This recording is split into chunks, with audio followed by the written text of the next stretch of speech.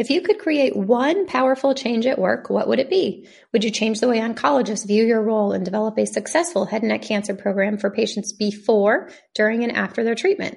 Maybe you would change the way your clinical director values your services and gets them to approve funding for tools and continuing education the same way they fund PT and OT.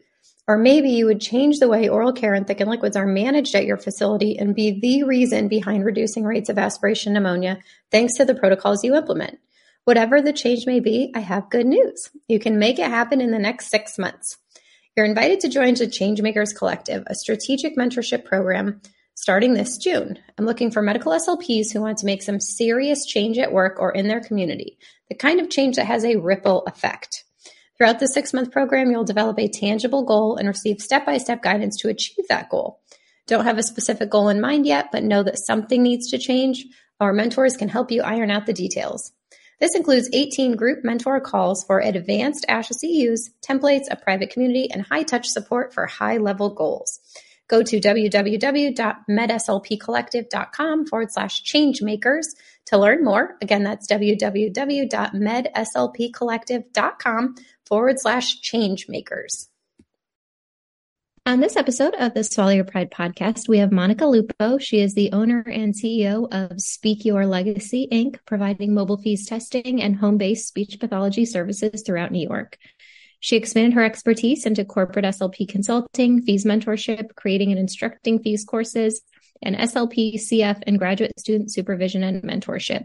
She's won ASHA Awards for being a distinguished early career professional, consecutive ACE Awards, and Best Speech Language Pathologist on Long Island, New York in 2023.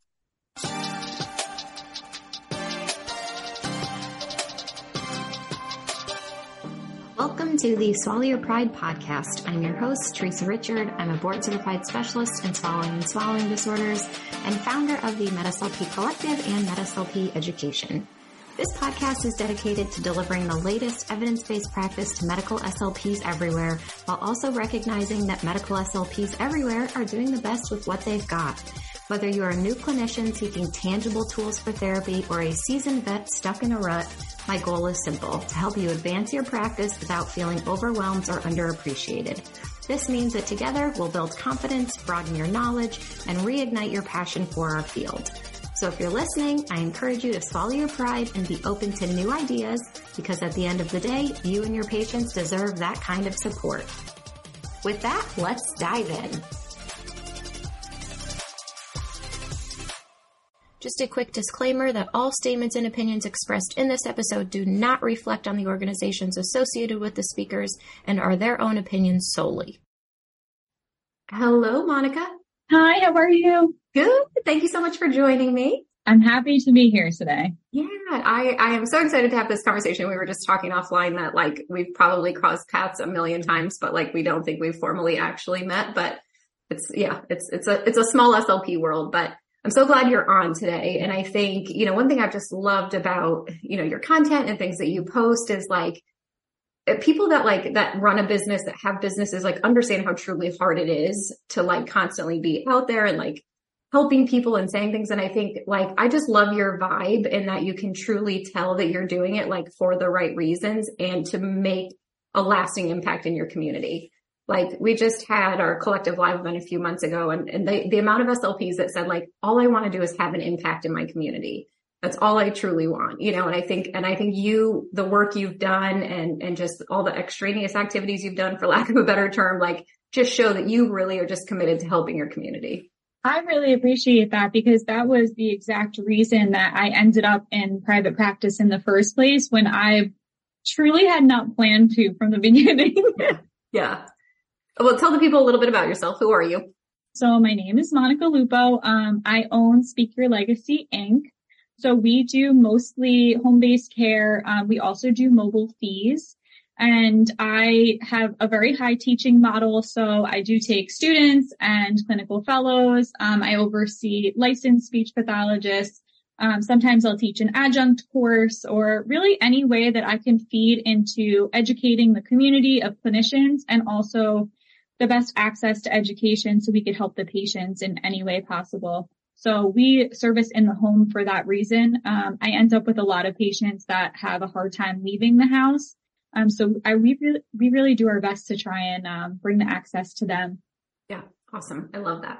All right. So where do you want to start? What do you want to talk about today? I have a pretty controversial topic. I'm usually known for pushing the boundary a little bit. Yeah. Love it. So I want to challenge all of our practicing SLPs, NCFs, or wherever you find yourself in your career, specifically regarding what we think about fees. Yep. I love it. Yeah, this has been such an up and coming topic lately. So I want people to leave the podcast and think, why do I practice the way that I do? How can I change what I'm doing? I feel like if we don't challenge ourselves, our career doesn't advance. And there's so many gray areas when it comes to fees that just aren't being talked about and aren't being addressed at all. Yep. I love it. It's so interesting. I just was thinking back the other day. So it's been exactly 10 years, I think, this week since I started my mobile fees company. And I ended up selling it a few years ago just because things got, we're growing with the collective and I could only put my time and attention in so many places. But what's interesting is I had a conversation a few months back with someone and they're like, in our field, like, what hill would you die on? And I was like, I would die on the fees hill any day. Like anybody, I will be biased I will say that I will be the most biased person for fees for a reason because I know what it can do for a community. So I love that we're going here today. Oh, absolutely. And I feel like if we don't challenge our own thinking, our field isn't growing at all. We can't make as big of an impact as we are. I actually crossed paths with the speech pathologist that you sold your mobile fees practice to. Yeah. That speaks to how small the dysphagia community truly is sometimes. Yeah. I like that. Yeah, there is a lot of areas that we can discuss when we think about fees.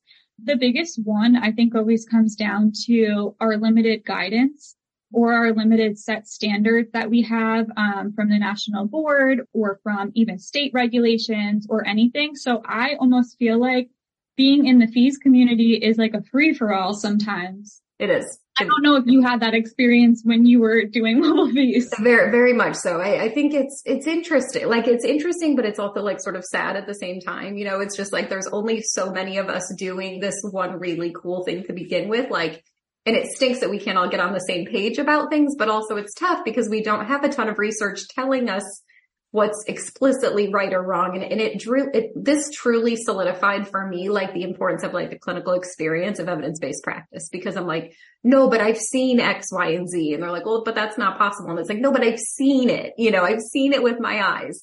So I think, yeah, it's tough. Yeah. And you've been in the field a long time. So there is something to say too about that practice-based evidence. Yeah. And I feel like we just need more research in general for what we're seeing on a daily basis and also a better mentorship model. Mm-hmm. It was so hard for me to get mentorship in New York when I was looking because it just was so uncommon and it felt so foreign. And there weren't a ton of providers going out and doing it. And then I saw everything under the sun as I came across different mentorship models and companies, some of them only doing normal passes in their mentorship. Yeah. Some of them doing 10 or 15 or 20 passes because there really isn't a set number that we have that's like a prerequisite for us. So it really leaves a lot of gray areas for us. We also see a lot of fees that fall strictly under ENT care. And so there's always this like push and pull, I feel like, that we have with the ENTs as to, should this just be an ENT jurisdiction? But when we take a step back, it's like we really specialize in that swallow function. So most times what I'm seeing is even when the test is being done in an ENT office, there's no food trials being administered. Yep. So it leaves us to end up redoing the exam sometimes, which shouldn't happen either.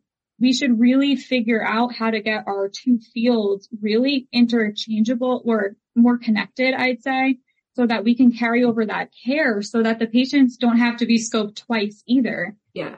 But I would argue even that it might fall a little bit more into our jurisdiction, as far as looking at some of those specific swallow things, where then we would maybe need the help with more complex diagnoses or more airway difficulties.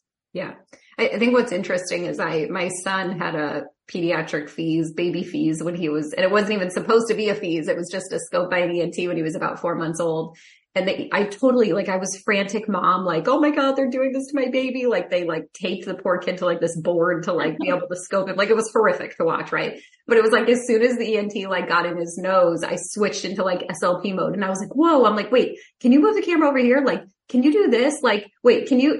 And he was like, yeah, like what else do you want to see? And like, he's like, I didn't know like you guys did all this. And I'm like, I can't believe that you like don't have an SLP in here doing this with you. And he was like, yeah, like this was really interesting. Like you gave me a lot of information, like things that I wasn't even looking for. And I'm like, part of me, like I was so mind blown because it was so like traumatic as a mother, but like as an SLP, it was like, this was so stinking cool. But like, why are ENTs like not working closer with us? Yeah, when we can collaborate, I feel like it just ends up saving time as well, because some of those things that don't fall in our scope of practice, like diagnosing some of those nodules and polyps and all of those things, it's like they could just be there with us and we could get it all done at once. That would be great. Yeah. But you brought up a good point about the pediatric fees also, because there is so much debate over this as well.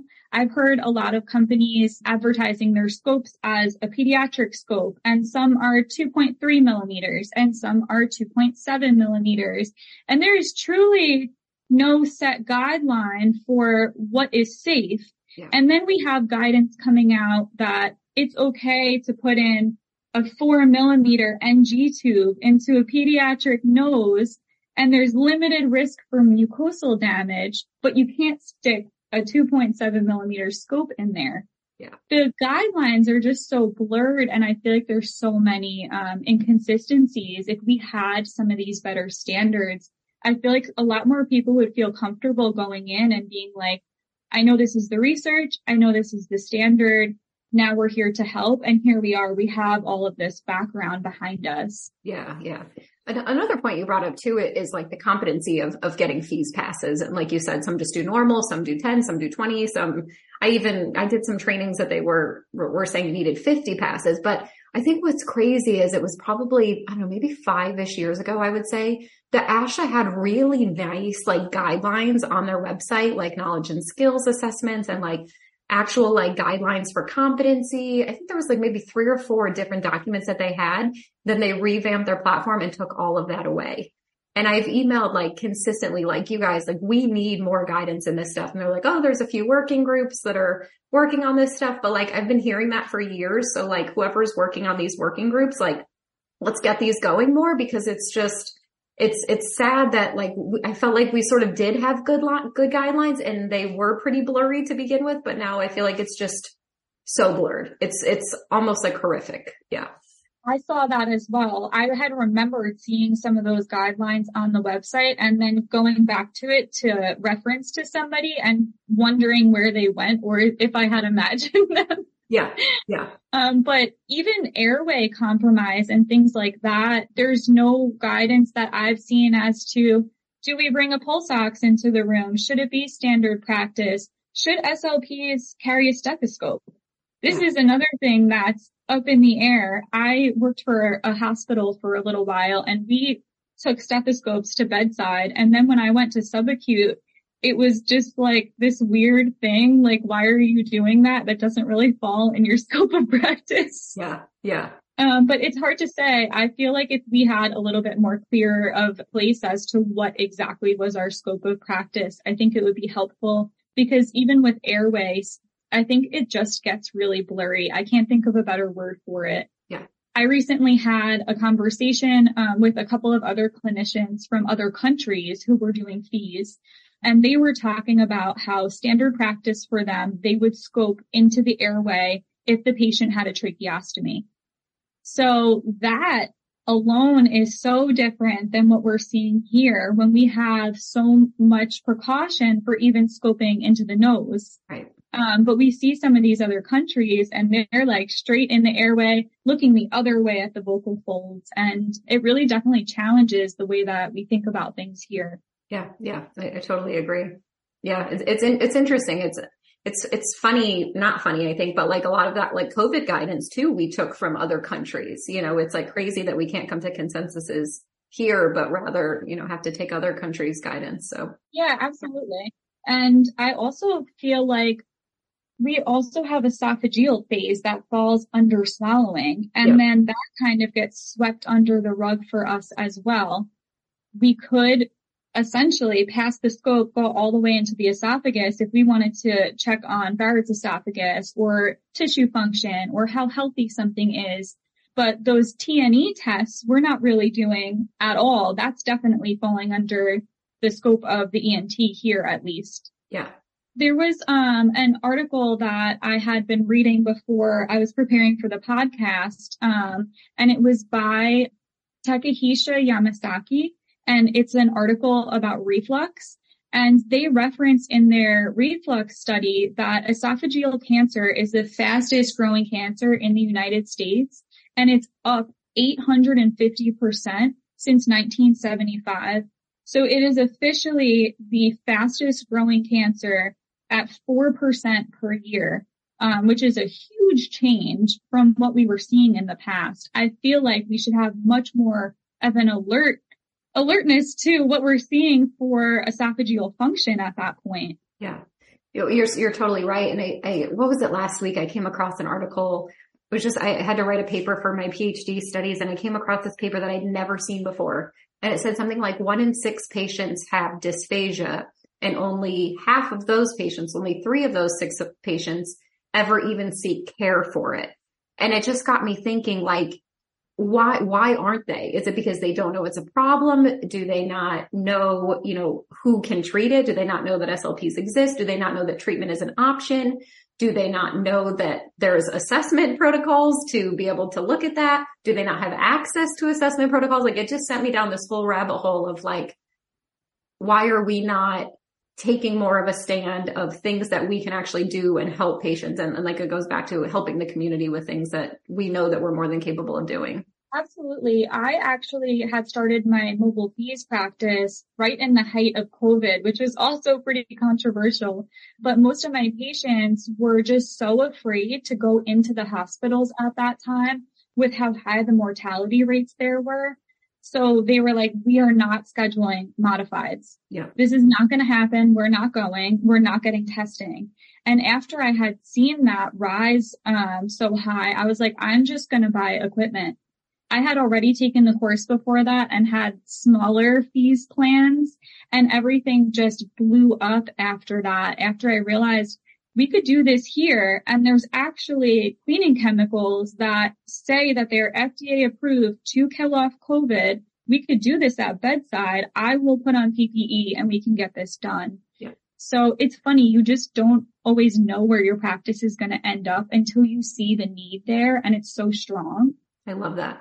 Are you doing fees in the home, Monica? I am, and I am pretty adamant about the fact that we should be able to see the patients where they are. Yeah. The pitfalls that we fall into there are with the insurance companies. Mm-hmm. So some of the insurances approve fees in the home and some of them do not. And this leaves us in a funny place as a clinician as far as forcing patients to pay out of pocket for services that they need. Right. Yeah. So this needs to go also beyond just state and national regulation, but also to the insurance companies so that the patients can get their care. If we have people that can't even leave the home, how are they going to get assessment that they need? The objective studies, we've seen research after research as to how much more we can see with an objective test compared to a bedside swallow. Yeah. Or even the recent studies about the precautions against using thickeners at bedside without an instrumental. Yeah. The other variable too is we have these long-standing voice treatments, and FEES is another great test where we can see voice function. So we could be doing Speak Out or LSVT, but both of the protocols say, hey, we need a FEES test to say that this is safe, there's no contraindications. This isn't going to be a bad treatment for the patient, and it's truly going to be effective. But with less access to fees, who is going to be able to either go to the home or go to the patient to get all of these tests done? Yeah. I think that's such a great point. I think what's so crazy is sort of like this new payment model is shifting more towards in-home care as opposed to keeping patients in the hospital or sending them to subacute or SNF or anything like that. Like they want patients to stay home more. And it's like, okay, then why aren't the insurance companies paying for these tests to allow us to do that? And that also goes along with, the state licensure guidelines. There's so many people that will say, well, our state doesn't allow fees in the home. And it's like, do they not allow fees in the home, or have they just not made a statement? Do they not even know that fees exist and that it can be done in the home? And I think that's the argument in most of these states. I don't think there are guidelines that say you cannot do it. People just assume since it's not explicitly written that you cannot do it. That's a huge and great point. I ride on the side of I'm going to do this for my patients because it's in their best interest until I'm explicitly told that I cannot. Yeah. Because there isn't any guidance that any research I've ever done, I've been able to find that says we shouldn't be doing this care. And I feel like because we should be the experts in these voice conditions, these swallowing disorders, we really need to be able to get to the patient wherever they are to get them care. And like you said, when we started the podcast, it's like, that's really just what drives me and what's on my heart. So I will keep treating the patients until I'm told not to, I guess. Yeah. I know. And that's such a hard thing. I don't want to say blanket statements. So please don't make or misinterpret what I'm saying, because I do know there are a few states that do say you cannot do it in the home. So if you are in one of those states, please do read your state guidelines. But I know there's just so many that do not have anything explicit, and a lot of SLPs are just doing it in the home then. And I know one SLP, I think she's invested like $30,000 in lawyers to scan like the state board documents to find out if they can do fees in the home, and they came up with nothing. And they said, just go do it then, because there's nothing saying that you can't do it. And I think I'm not saying that's the thing for everybody to go do. But it's sad, it's like, and we have to take, and I think that's where this awareness and advocacy initiative comes in. Like, I love what you're doing. I love all of your work. I love all of your content that's going out. And I just want to encourage so many other SLPs to, the louder we get all together, the more that we're going to get attention on us for being able to provide these services that all these patients that are growing exponentially, these populations, like you said, esophageal cancer and just dysphagia in general, are just growing so rapidly. And unfortunately, our field is not. I know. I completely agree. And anytime that I am scoping in the home, I do always bring with me another medical professional. God forbid that there is some kind of urgent emergency. And if I can do it in a facility, we will opt to do that first. So if we can do it in office or in a subacute facility, we will. But there are a few cases that it's just not literally feasible. Yeah. Well, I love that, Monica. So thank you for standing on that hill. Yeah, absolutely. My big point in coming on this podcast was that I don't want to stand on this hill alone. Mm-hmm. So I think that sometimes if we could kind of band together, we have the research, we have the education, we can justify the patient benefit. Our goal is to advocate for those patients. So I was saying to you before too, my career has just changed drastically, even over the last few years, in what I set out to do and what I'm now doing. So I actually just partnered with a friend of mine, my friend Kim. We're going to be launching introductory fees courses as well. Yeah, we've done a few for local universities, but we're going to open up for more SLPs and clinical fellows, just because there's things that we feel like we're missing when we went out into mobile fees as well, that we wished that we knew, or some pitfalls that we just weren't aware of, even cleaning procedures that aren't talked about, or things like that. Good. I love that. Yay. I'm so happy. I know there's really, there's just a few, groups, camps that teach mobile or teach just fees in general. And I think there's just so much to know. And once you get out there, I do encourage people to take a bunch of different courses. Like, don't just take one fees course and think that you're, competent. Like, get other people's perspectives, because there's so much to learn.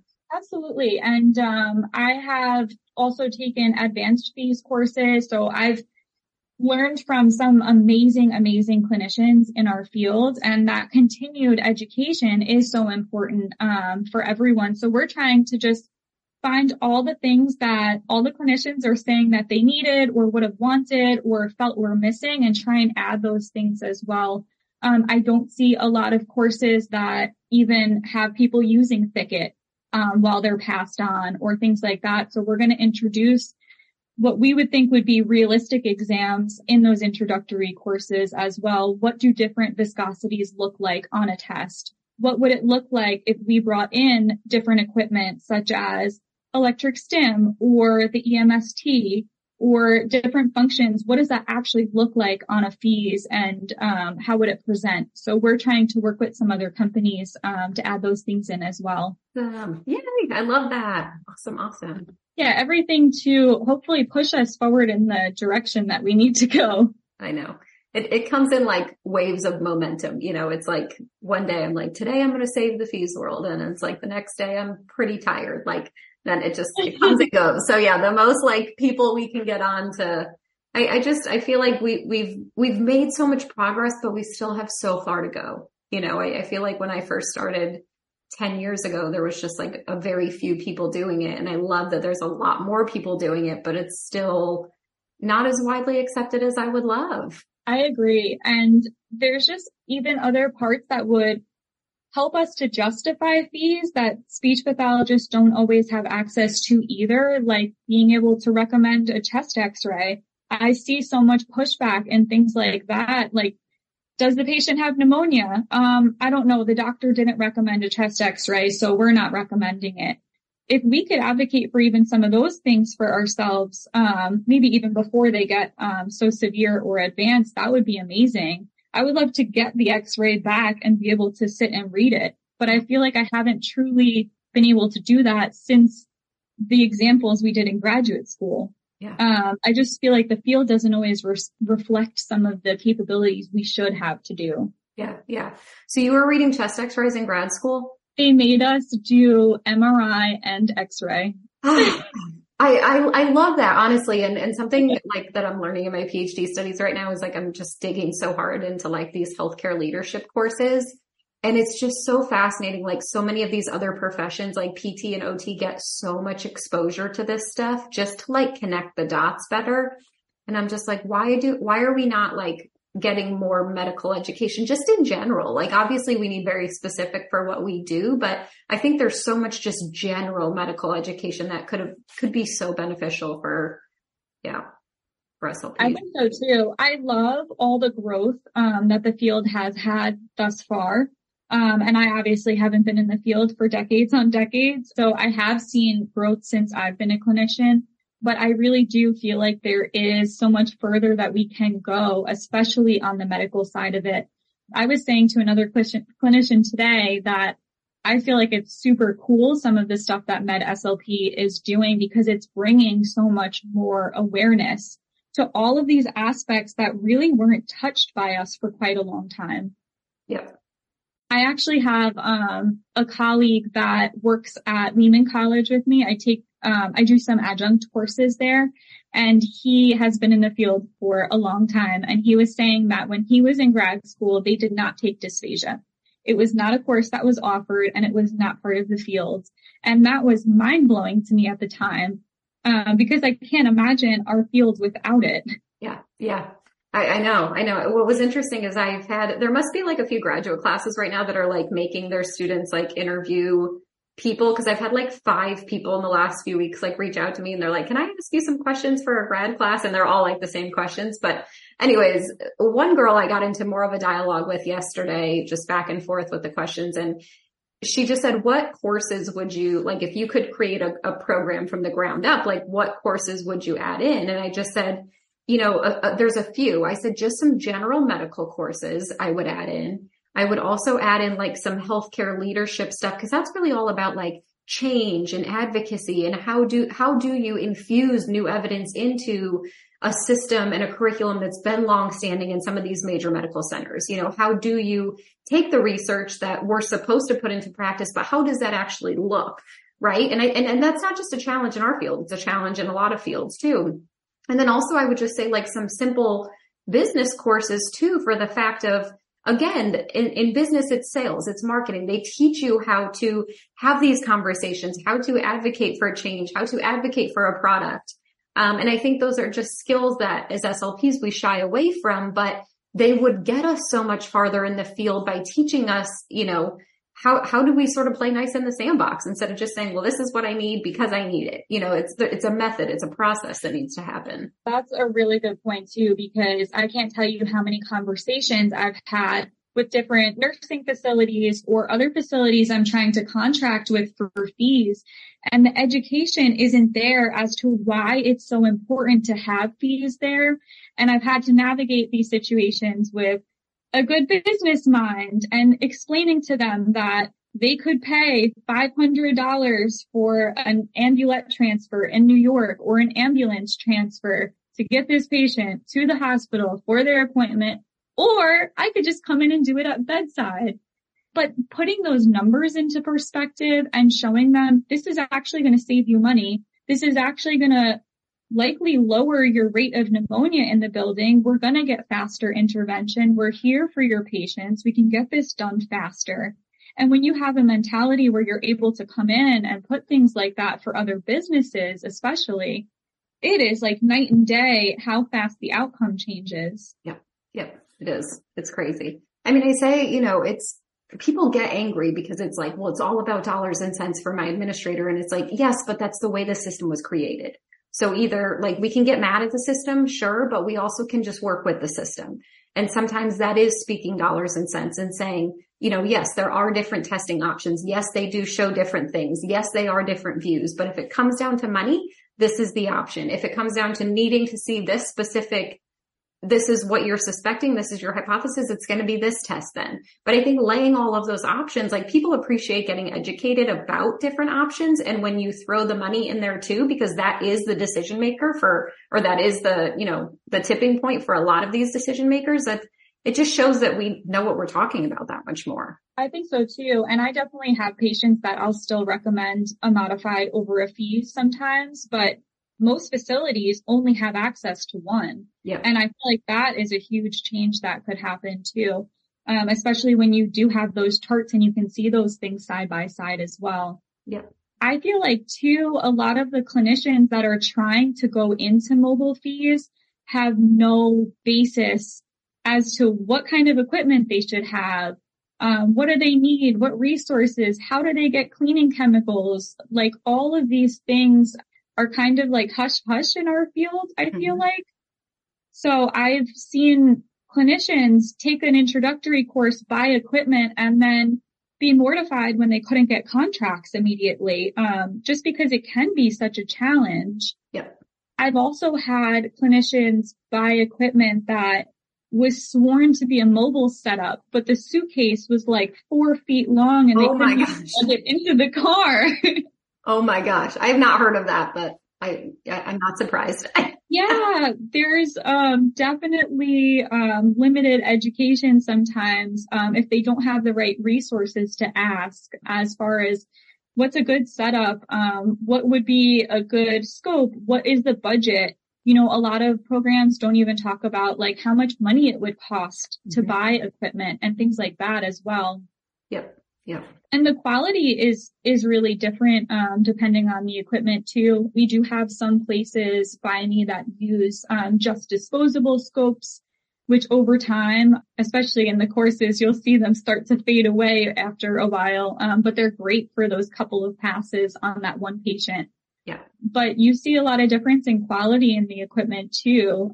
So I feel like you really get what you pay for, which is so difficult when you're starting out and you're on such a small budget. Yep. It's so true. Yeah, but I feel like there's definitely a lot of quality, differences, between some of the companies. So I think if we had, better access to maybe some advocates who could go through and even show them this is the different scope. This one's flexible versus fiber optic. Let me actually tell you what the differences are between them. Just some of those things that I feel like don't get light shined on them when you're new in practice. Yeah. In my fees course, I talk about different, like the big thing that threw me is like the handle. Like I was trained on one sort of handle and then all these companies were coming out with like this new ergonomic handle. Like this is the best way to hold the scope. And like my hand mechanics like do not turn that way. And then like, these are things for like people to consider. Like if this is literally going to be your tool that you're going to be using all day, every day, you better be comfortable with it. And not saying that like this is better than this, but just like, no, it's just like Nike versus Reebok. Like what feels better on your foot? What scope feels better in your hand? And so I just always encourage people to like call different companies, see, like go to conventions, see if you can hold them, like see what feels good to you. I was really surprised. There's one company that thing was so heavy. Like I was like, I could not imagine doing like, even like a 10-minute fees, which some go much longer, but I'm like, there's no way I could hold my shoulder up like this, holding this thing for 10 minutes. Like you're out of your mind. And so I think just, considering these things too. And on the flip side, one of my friends said, well, this new scope is so light. Like I felt like I just had no control over it because it was just like, it was like light as a feather. And these are just things that it's not like right or wrong. It's just what feels better to you. And that's why I think it's so important for SLPs to really be able to get their hands on these things and just learn what feels best for you. It's not a this is more superior most of the time. It's just a what feels best to you. I think so too. And like some of the toggles have the preset that'll put it back to neutral. And I don't really prefer that. And there's like little preferences you'll have once you've held a few different scopes. Does this one white balance? Does it not? Is the light source internal? Is it not? There's things that I think if we could see maybe some like side by side comparisons, or if the clinician has the ability to, hey, call this representative, let's try this endoscope first before I make this giant purchase that I'm not sure how it's going to go. Yeah. It's so funny you mentioned the toggle thing. I remember I was helping out at an intro course and somebody had thought that like you had to put it in a specific setting. I was like, where did you learn that? And they're like, oh, somebody told me you have to put it like forward before you like pull it out. I'm like, you will literally fish hook this patient if you try like pulling the scope out in that position. And so that's when I was like, I went into a whole lesson about like, okay, now we have to know like where the scope is at rest and what it does when you push it forward, what it does when you pull it backwards. And it's like, these are things you think that people should know ahead of time, but that's the reason they're going to basic courses, right? To learn all the ins and outs of using a scope. And I just wish people would get their more hands on them before they actually go stick it in a live person's nose, but that's a whole different story. So that's another emphasis on the importance of using a good head model before you put it on a human being. Yeah. Well, and to that point too, I think one soapbox that I really have, and I've experienced this time and time and time again, is I've gone to a bunch of intro courses. And if you think about it, for lack of a better term, it's the blind leading the blind, because we have brand new clinicians. Brand new. They've never held a scope. They've never put a scope in somebody's nose. All of a sudden putting a scope in somebody's nose. And the person sitting for getting scoped has never had a scope in their nose. And they're just saying, ow, ow, ow. Oh my gosh, this is so painful. This hurts so bad. Get the scope out of my nose. So then the scoper loses all confidence because they think they're a horrible scoper. They think scoping is so painful. And then they blast on social media, fees is so horrific and painful. I'd never do it again. I've seen this episode like 30 times. And I think I want to like let people know that it's going to take a while, right? Like do it on a head model 27,000 times if you have to before you get comfortable with the scope. But then also don't scope your friend the first time. Scope somebody that has had experience getting scoped. Because I think the big difference is I work with a lot of people that are almost like professional scopies. Like they've gotten scoped so many times that they can feel where the scope is, and they'll tell the person like, you're not back far enough. You're not in far enough. Like toggle up, toggle down. And getting that sort of feedback, like builds the clinician's confidence, tells them, okay, I am doing this right. Okay, this is something I need to work on. And so I want to ask clinicians, please, if your first time scoping in an introductory course does not go rainbows and butterflies, like, please don't blanket statement say that fees is the worst thing in the world, because I promise you there's so many benefits to it. So that's one of my soapboxes about a lot of these intro courses. So yeah, and getting those like confident passes on those head models before stepping into that realm is definitely super important. And having a good head model is also really important. I actually just switched out my head model. These are another thing to like look at real good product descriptions before we buy things like this also. Because the last one I had was like made of hard plastic and actually ripped my endoscope. So even just like looking at, does this actually resemble what it would be like inside a person? Am I confident in passing this, here before I move it onto a live model and possibly traumatize them thereafter. Yeah. There was one FEES course that I was at that had like 3 head models set up, but then there was also like a few different equipment companies there. And the one equipment company guy was like, okay, my scope is not allowed to be used on any head models because same thing, it got stripped. And it's like, okay, but that's the reason that these people are here. Like, did you bring your own head model then that you do trust this scope to go on? And he was like, no. And I'm like, this is not like, this defeats the point. Like, I understand like not wanting to get your equipment destroyed. I 100% understand that, but like, please bring something that people can learn on. So. Oh yeah. Going forward, I will only be using a disposable in the head models, even though, the one that I ordered now has been proven to be, a little bit better of a choice. Okay. I had a friend that uses that one as well. But I do have to say those live volunteers for FEES are some of the bravest people that I have ever met. Yes. Yes. I don't know that I could bring myself to sign up to sit for all of these passes. Yeah. I think that in theory, for the greater good, I would love to. Yes. But I have a deviated septum and I just don't know if it would be good for anyone. Yeah. Well, and I think, let's be honest about that, right? Like, let's be honest about some of those things. Some people are not going to be easy to scope. It's not going to be very easy for some people, but to blanket statements saying like FEES is terrible, FEES is painful, like that's not fair. I agree. And then that leads to the other hot debate as to, do we use a topical anesthetic? Some people do, some people don't. Do we use lubricant? Some people do, some people don't.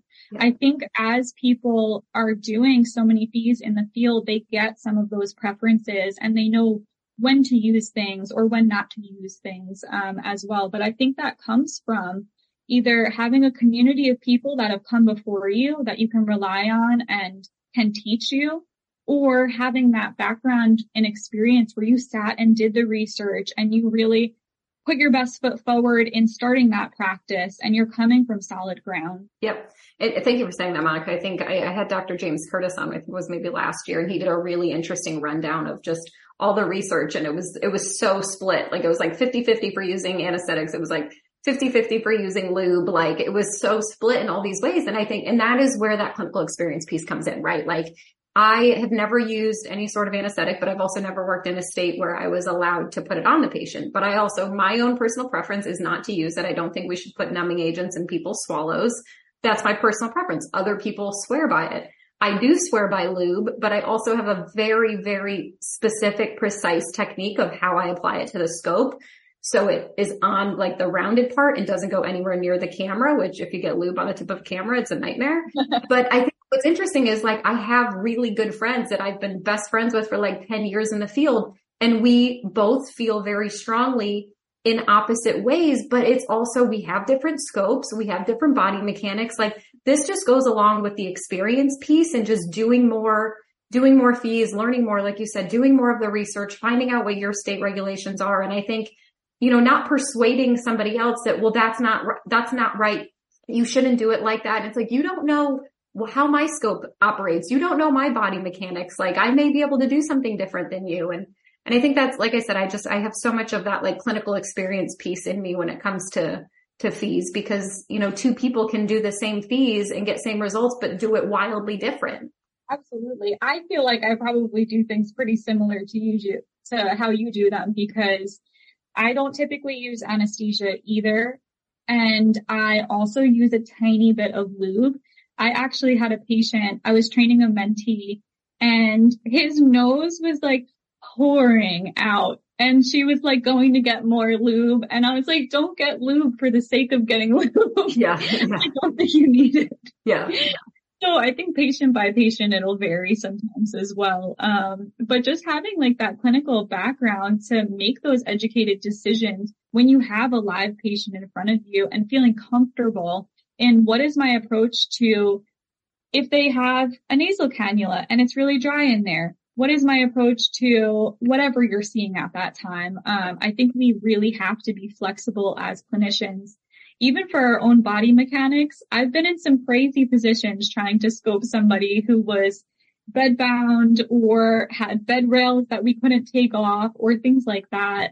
So just really being able to adapt to whatever you have in front of you is so important. Yeah. I have a very vivid image of like, I was at this horrific nursing home, like horrific. I would never send anybody there, which is, I love nursing homes for like, SNF is my jam, right? Most people know that about me, but this one very, very bad nursing home, and they're like, the rooms were so small, and they had two beds, like, that were so close together. There was maybe like a foot of space between them. Like, that's how small the room was.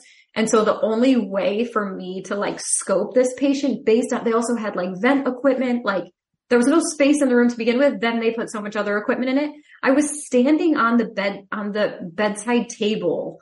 Like, I remember it so vividly because I was like, dear Lord in heaven, like, this is like not anything I ever thought. Like, the director of nursing was like, this is what you have to, like, she supported me 100%. She's like, this is what you have to do. Like, we so appreciate, like, there's no way we could get this patient out for a modified. And that was like, it was so liberating in that point, seeing like, because I remember the results we got were like wildly different than what we had hypothesized. And we got this guy in a great plan. And so it was like, it was such like a good win for me.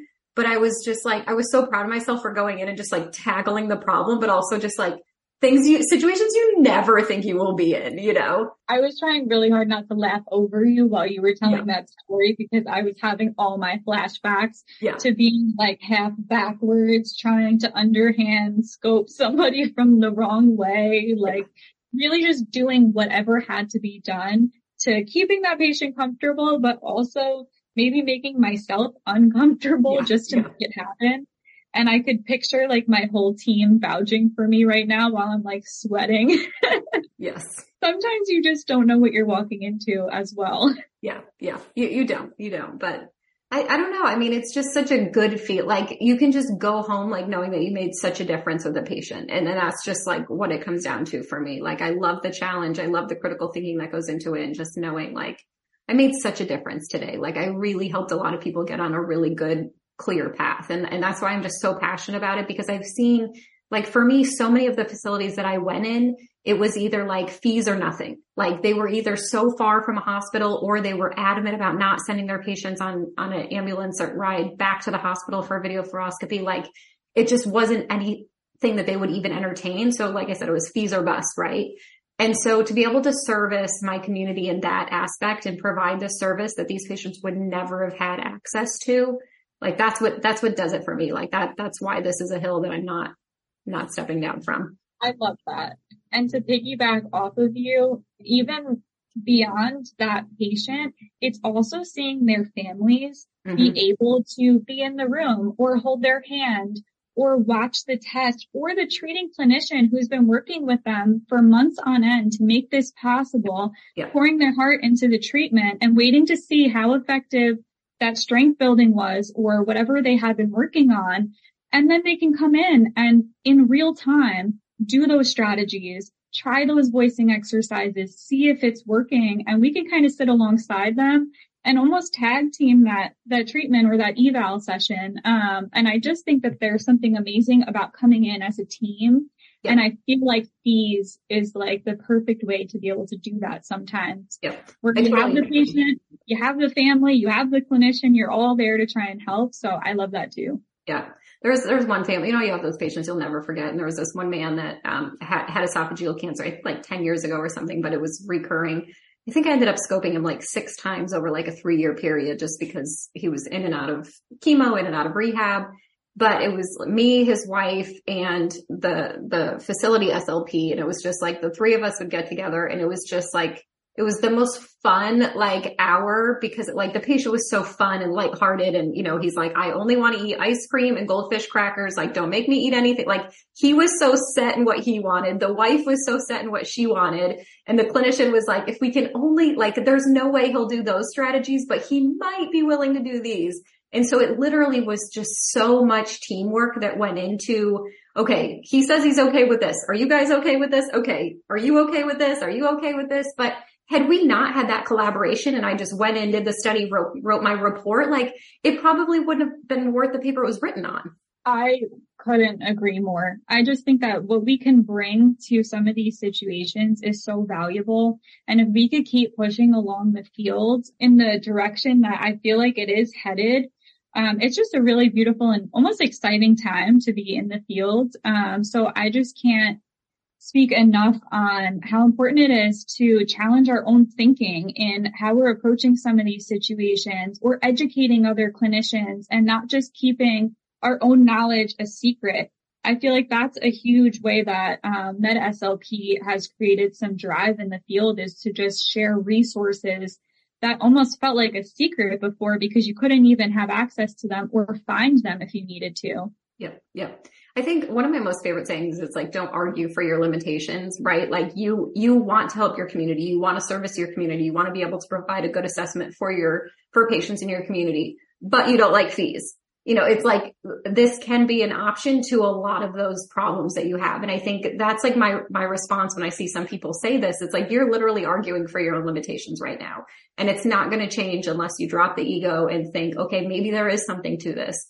Maybe I just haven't learned enough about this, or maybe there's just something that I need to just talk to some experienced people about. Like, I think the more people you talk to, just because people aren't out there talking about this stuff, people have lives, people have a million other things going on. I don't know anybody in the world that's not busy right now, but like reach out and ask people, because those of us that have lots of experience are more than willing to share. Like, I don't want people to make the mistakes I did in the first few years of my business, the first, few, probably 100 patients I scoped. I would love to be able to go back and redo all of those again, but I can't. So yeah. I'm sure they were probably also amazing. Yeah. But the collaboration is huge. I have close friends that have little niches in other things, and we'll just collaborate as we're passing through our daily tasks. So if I have a patient I'm scoping and they have head and neck cancer, for example, I know in my head exactly who I'm going to reach out to as far as diagnostics or recommendations for treatment or things like that, because it's difficult for us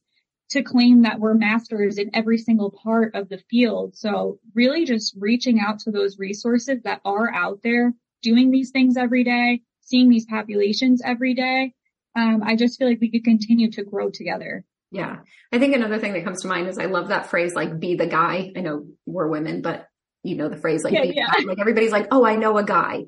Like, be that person. Like, if you are the fees person in your area, be the guy that everyone wants to call, but also know who the other guys are. Like, know your limitations, and that, somebody else might be great at dysarthria treatment. Great. Like, create a partnership with them. Tell them, like, I, so great to know you. I'm happy to, refer patients to you. And the more we can build our network like that is what creates just the spiral effect, the compound effect of our field growing and changing. And I just don't think we do a good enough job, just like, again, because we're busy, of just finding those people in our area to sort of create our own little networks and create our own little ecosystem of people that we refer people to. I think so too. I actually have one agency in mind that's on Long Island, and it's like we both do home care. And so they could treat me like competition if they wanted to, but they instead send me all of their fees. Yes. And instead of me hijacking their cases and trying to take them over, I write their reports and recommendations, and I send that patient back to where they were getting treatment before, because they weren't mine before. So the collaboration is really nice. I'll come in and help you, and then I'll stay kind of in my zone for the home care that I already have. Yeah. But being able to have some like good reputation and be a friendly face in the field is huge as well. Yeah. I love that. My son actually has 3 different physical therapists that he works with, just because they work on different things. But like, we're all in a group chat, and sometimes like one of them will come on and be like, okay, I need your guys' opinion. Like, he's doing this today. I'm just making up a name, Judy. Like, can you check it? Like, what do you think of this? I know you don't usually work on this with him, but like, can you work on this next time with him? And it's just been such this breath of fresh air lesson in like how therapists can just work and collaborate so much with each other. Like, there's no competition. They all just want my child to walk.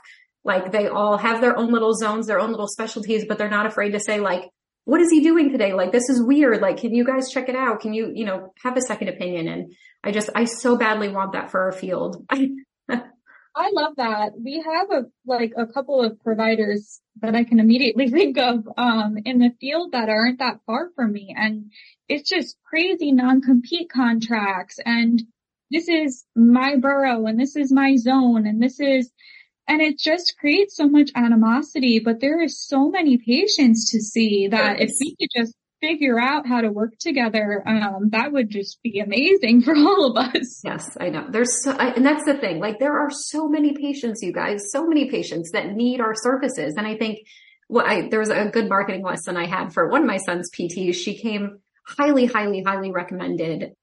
And I finally, we got in with her and I just was like, you have no internet presence. Like, you don't have a website. You don't have like social media. And she's like, I don't know how to use that stuff. Like, people it's like all word of mouth is how I get all my patients. And I'm like, but you have like, her specialty is so specific. I'm like, do you know the amount of people you could help? Like, even if you just created like classes and courses, there are so many patients out there that need your services. Like, it took me 2 years to find the person. And I'm like I'm relentless, but like, I just think of that with SLPs too. Like, there's so many patients. And I go back to that paper that like 1 in 6 patients has dysphagia and only 3 of the 6 will actually seek treatment. And why is that? And we've got to do a better job of branding ourselves that we can help you. We have this knowledge. We have these tools.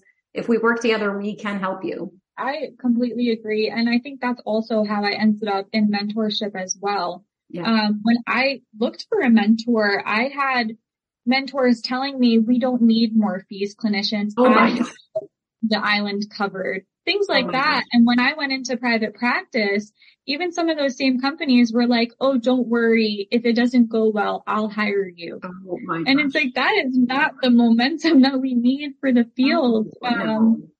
We have so much research, even in cardiac surgery, for a random example, of the amount of patients that are coming out that have dysphagia or respiratory compromise or in the dementia population. And we have all of these medical conditions that we are fully aware of that we could be coming in and getting earlier intervention now that there are so many of us. Yeah.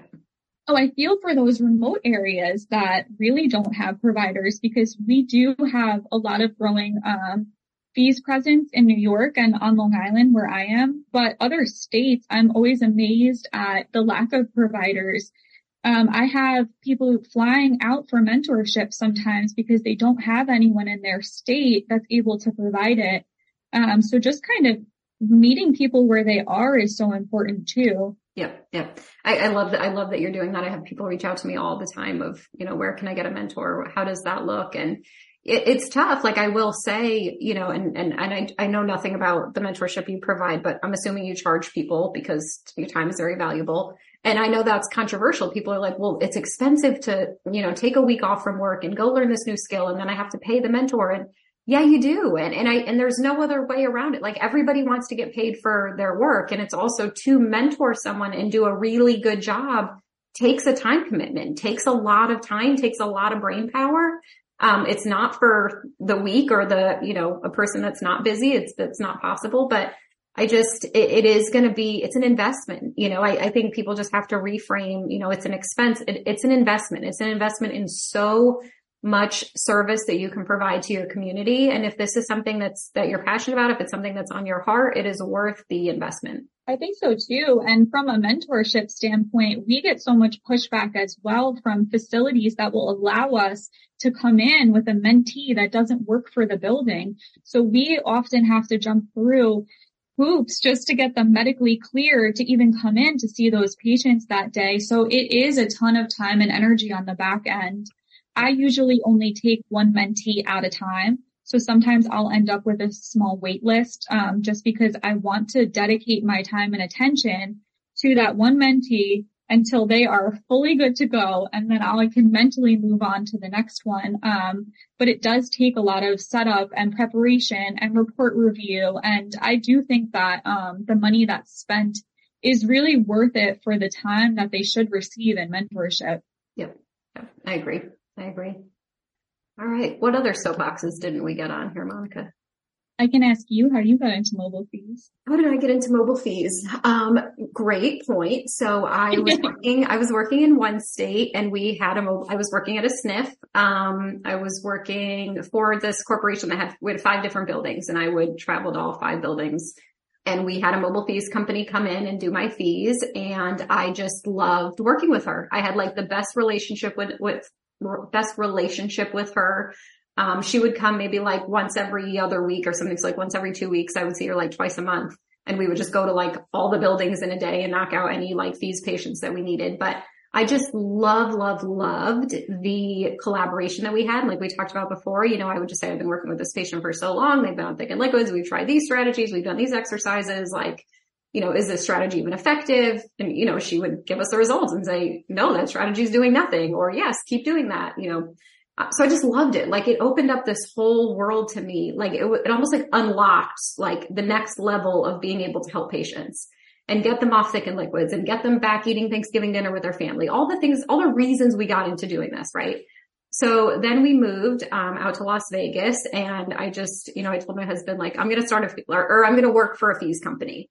And he was like, okay. And so I got out there, and I just assumed that like fees companies were like nursing homes. They were everywhere. And like, come to find out, like after like 6 months of research, it just didn't exist. I was like, how is this like, why doesn't this exist out here? Like, there's no companies. And so like I called a few nursing homes, and I was like, do you guys have mobile fees? And they're like, some either said no, or some said, we don't even know what you're talking about. So that answered that. So that's why I started it. And I think what was so interesting was like, I got so many contracts right away. Like I had the administrators buy in right away. I got all these contracts signed right away, but I didn't have the SLP support. And that's what honestly started like my blogging and my podcasting and stuff like that, was because I had all these contracts and I didn't have SLPs referring to me. And when I would call and reach out to them, it was either, we don't believe in fees. I don't even know what fees is. Like, we don't think it's necessary. So I had to do so much education to the SLPs, like to our own field of what this service can provide. And like, you know, by like 2-3 years that I was out there, like I had a great relationship with so many, and they were so gracious that like I was patient, and I was relentless, but also patient, and like encouraging them, like, let me just come in and try with one patient. Like I want you to see what, like the power that this can provide you, and it will help make your care plan so much easier. And so I was really proud of the advocacy work that I did there. So yeah, I think it's just like, once you realize like how much power it gives us and gives the patient to improve, and how much more effective it makes. Otherwise you're just blindly treating a patient. You know, if you don't know what you're treating, if you can't see what you're treating. That's amazing. I love that startup story. Yeah. Just because I feel like it's one of those things that just kind of evolved over time and grew into something else and grew into something else. Yeah. It always did. Somebody's like, when are you going to like figure out what you're going to do when you grow up? And just like, I'm like, I don't know, probably never. So I still don't know what I'm going to do when I grow up. So here I am. Me too. I probably will be doing something else tomorrow. Yeah. Yeah. Awesome. Well, thanks, Monica. I love chatting with you so much. Any final thoughts for the people? Any final soapboxes? No, I think that's really it. My goal for the podcast today was definitely to try and empower all of our fellow clinicians and not deter anyone from stepping into this field, even if it does have some blurred lines in some places or some uncertainty in areas. I say, we need to kind of push the envelope so that we can keep things moving forward for our patients. I love it. Awesome. Well, thank you so much for your time. I appreciate you so much. Well, thank you so much. And that's a wrap for this episode. As always, thank you so much for listening. And if you'd like to download the show notes from this episode, please visit swallowyourpridepodcast.com. There you can also sign up for our email list so that you'll never miss another episode. If you do like what you hear, then please subscribe and leave a review on iTunes, or share it on social media with your friends and colleagues, because that is what keeps these episodes coming. If you'd like to be a guest, share feedback, or request a topic to be discussed on the show, please email podcast@teresarichard.com. Thank you so much for listening, and we'll catch you next week.